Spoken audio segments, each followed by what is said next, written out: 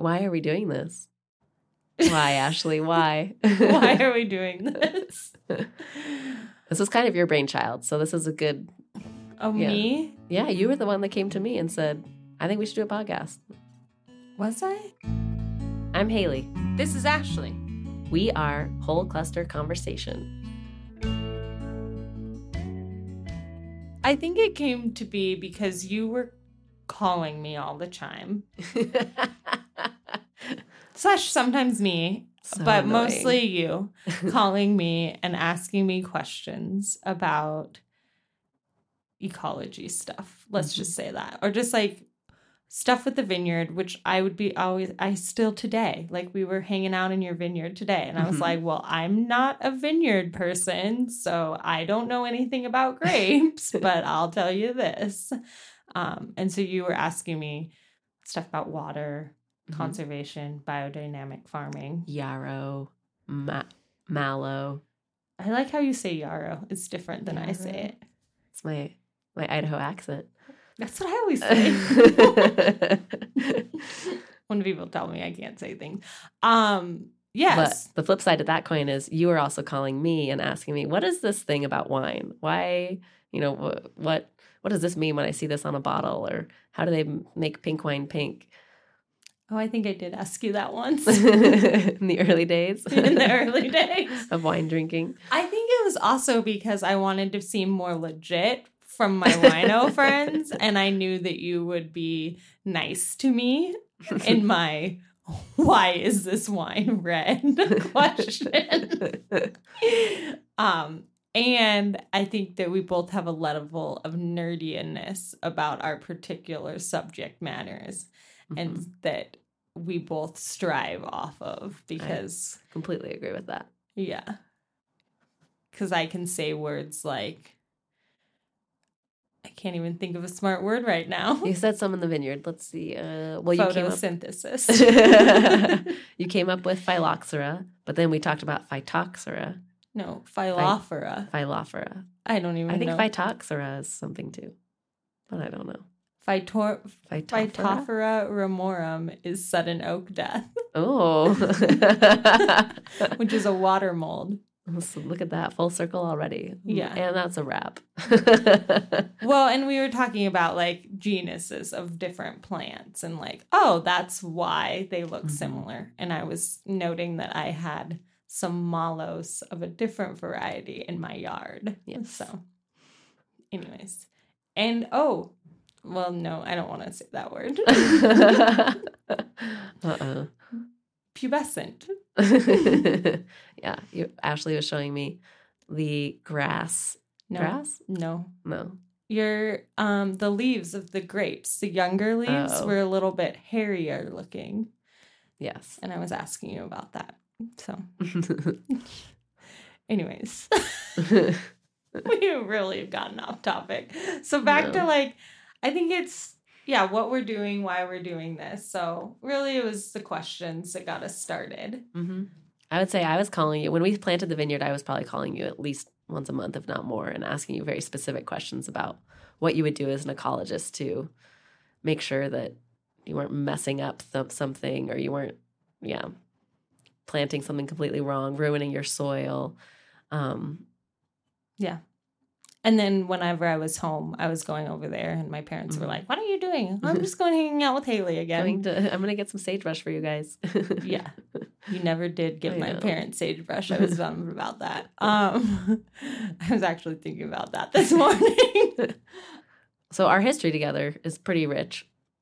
Speaking of your parents' house. So yeah, that's where the magic happened. Well, yeah, I think I was like 3 and I made my way across the cornfield. You were 2. 2. Okay, 2. That seems okay. I'll believe Denise on that one. I made my way across. My mom was watching. It was relatively safe. And we've been talking about lots of stuff ever since. I think the story goes that my mom was like, where did this child come from? But I think it actually goes back far. Like, that's where we, like, really, quote-unquote, met. But, like, our family history is even richer than that because I grew up with your grandparents as my next door neighbors, and my parents, let's say, babysat, watched over your parents when they were, in high school, middle school. My parents were in college / early 20s. So, sounds right. So, we have weird circles of history. Your bachelorette party happened in their my grandparents' basement. Let's not talk about that. Ashley didn't have a bachelorette party planned, and so I don't want to talk we about just that. went and played ping pong in the Robert's basement. It was so bad. Everything was bad.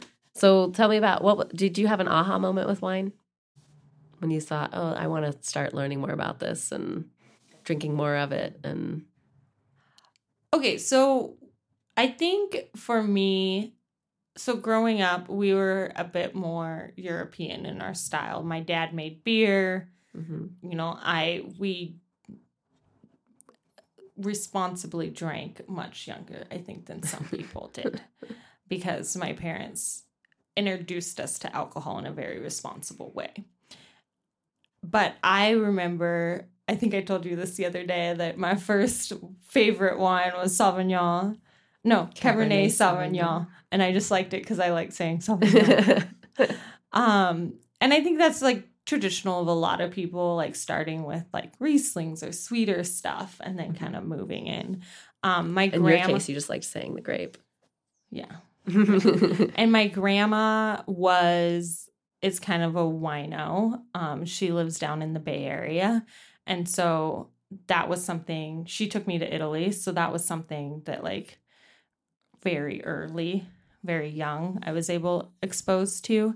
And then I think just more recently, I've had lots of friends that are in the wine industry, in the food industry. And so it's just like a way to connect, and just hearing them talk was a lot of fun.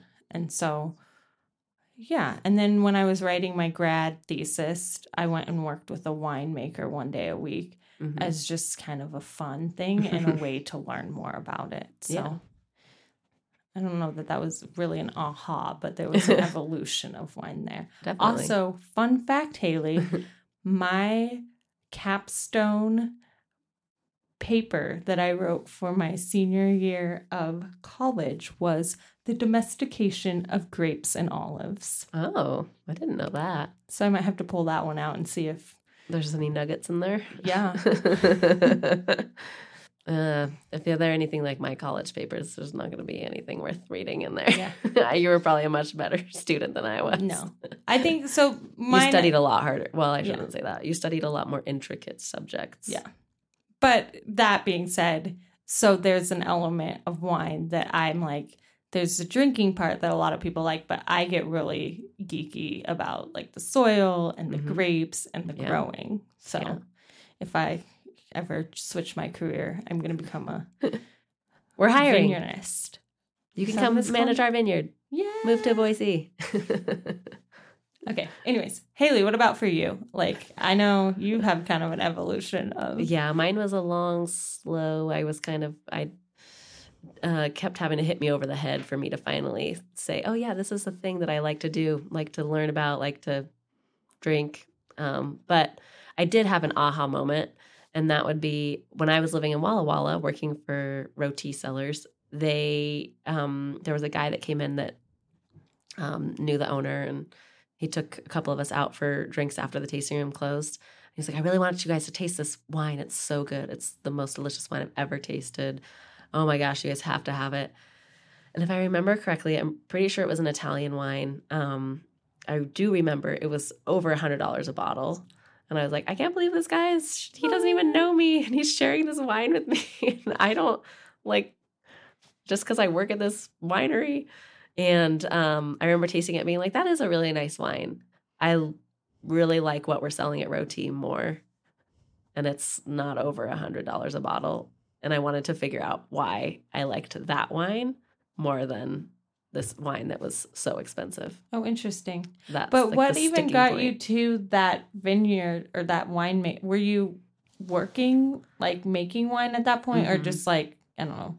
Tasting? Well, it was the Great Recession, and I was struggling to find a job, and I had gone to Italy, and spent some time at a sparkling winery and vineyard there after I graduated college. I saved up all this money, babysitting and nannying, and went ahead and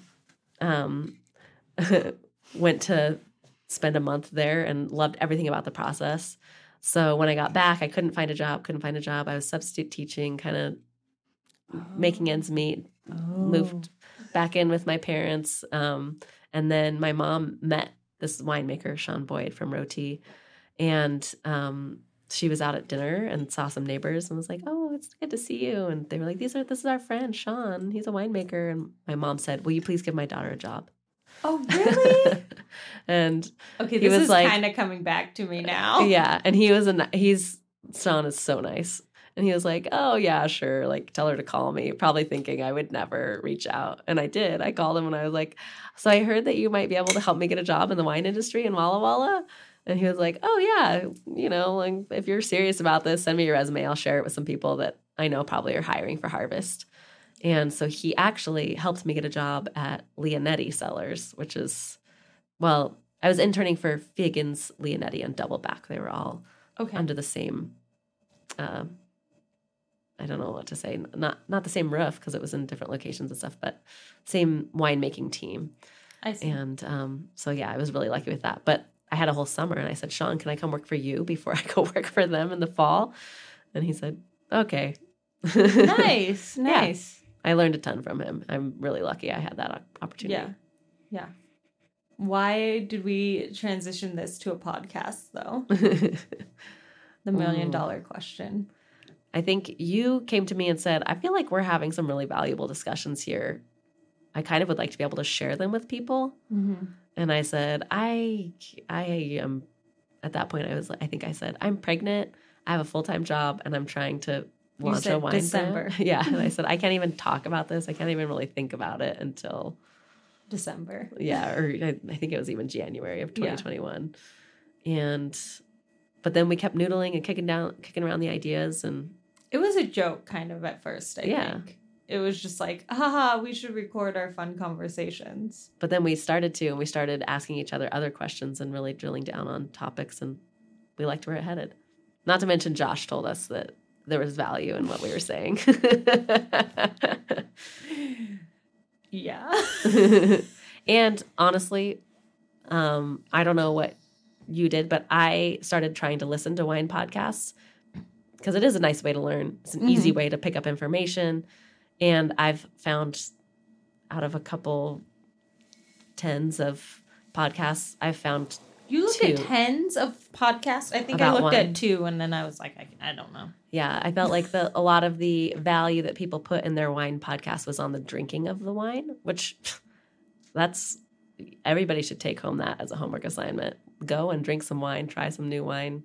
But I don't necessarily need to listen to you drinking a bottle of wine by yourself and talking about how it tastes and getting a little more blasé as the conversation goes. So, the ones that I found value in, I took some nuggets out of them and we kept talking. And I think my ecology nerdy ones is where I was like, oh, this would be fun to bring that element in so that people know a little bit more than just the drinking aspect. But I will say an aha moment that reminded me for me about wine was when I went to northeast Italy and Slovenia, and it's the Dolomites up there and the Julian Alps, which is all limestone. And it was the first time that I understood how people could drink a wine and say, oh, it comes from this region. Like I was always like, that just seems so weird. But there was this taste, which I still don't know how to describe. I think I said it tastes like not sweet cotton candy, which makes no sense. But it's a texture thing then. It's had this weirdness to it. But every single wine, no matter what grape it was coming from, had that same flavor to it. And I realized I'm tasting the limestone. And so it was really cool to have that aha moment with wine. And I think that was one of those times too that I came back to Haley and said, oh my gosh, okay, let's talk about this. Yeah, and let's talk about like wine flavors and stuff. And so, terroir. But with that, I think we aren't the experts on everything. No. And so I know some people that know a lot of stuff about like tasting wines and other stuff. You know a lot of Pollinators. yeah. I know some people. You know some people. Yeah. And so Kaya knows some people. our sound person or whatever we call him. Master our making audio us. production. Oh, yeah. That's the Producer. Our audio production. Ukiah is our audio production. Yeah. So I think bringing people in to nerd out with us, learn from, is going to be a vital part of that. One of the things that I tell people about winemaking is you kind of just have to fake it till you make it. That's life, Haley. Well, yeah, it's totally life. But in that sense, you just keep making decisions and trying to move forward. And if you make a mistake, it sucks, but you can't just stop. Like you have to then be like, how do I fix the mistake? And so it's the same with all these, like inviting people to come and talk to us and have conversations. That's all part of the learning curve and like making sure you can fake it until you do make it. Yeah. Well, and we're doing that with this podcast a little too, because I'm an ecologist by trade. I'm a winemaker. So luckily we have amazing people. I'm looking to you, Ukiah, that will help us out. But we just thought these conversations would be good to get out there, and hopefully people will like it. So let us know. Next week, we will be interviewing my good friend, Josh Chang. He is a wine and food photographer with Foundry 503, based out of Portland, Oregon. He is, truth be told, my husband's business partner, and he's one of my first friends that I made in Portland. So I'm really excited to have him on. He is a wealth of knowledge, and honestly, we kind of just said, well, you do wine photography, and that's kind of cool, so why don't you talk about that? But he could talk about a breadth of, like, different topics, and I'm really excited for the interview with him.